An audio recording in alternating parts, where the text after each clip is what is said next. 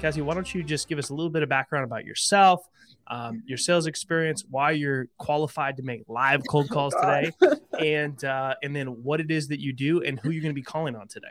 Yeah, absolutely. First of all, thank you so much for having me, Collin. Thank you to everyone involved in the Cold Calling podcast. I know it always takes a village behind the scenes.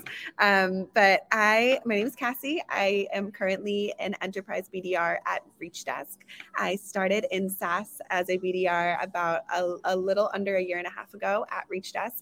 And previously, I was actually on political campaigns before that. So it's a huge career transition for me. I used to do communications. So the cold calling that I'd previously done was all to voters, and kind of used that story to leverage my way into SaaS. I know a lot of us have leveraged our way into SaaS using various other life experiences, and it has just been absolutely phenomenal. I really, really enjoy it, and I write a lot on LinkedIn about that career change. If anyone's thinking of getting into, becoming a BDR, all of the ways that it's incredible. And so today, I'm making cold calls for ReachDesk. I am calling enterprise accounts. So these are accounts that have more than 1,000 employees, and I'm calling into marketing leadership. So marketing, VP marketing, directors of marketing are our bread and butter, and then kind of spans out from there. And we often call sales leaders as well, because we sell a gifting platform. So our tool can be leveraged by sales and marketing teams to increase engagement, build pipeline, get more folks to show up to demos, really build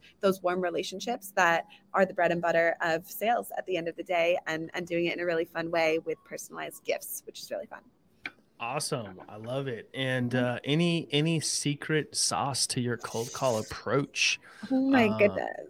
Do you have a favorite go-to opener, or anything that you would say has contributed to having success on the phones for you? Yeah. So a big one for me was really working on my tone. So you can probably tell from just our brief getting to know each other, I'm a super bubbly person, right? I was a theater kid before I was a campaign kid. So my energy is always 150%, which is great in a lot of settings, but on the phones, it's very jarring. And so I've spent a lot of the past year really working on my tone and talking down and looking down at the floor when I make my calls. Like, I'm not sure if you'll see it on this, but sometimes when I get connected, I'll literally look at the floor. So my voice will drop.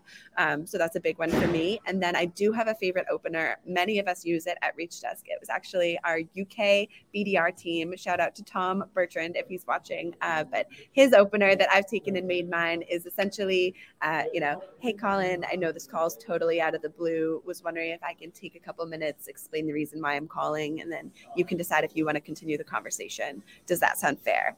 And you kind of just, take a little beat. Does that sound fair? And people are so willing to give you that time, because then they're, they like that they're in control. Oh, what is it going to be? I've already been giving permission to say yes or no. And people are great from there. So that you'll probably hear me do that if I get any connects. All right. Awesome.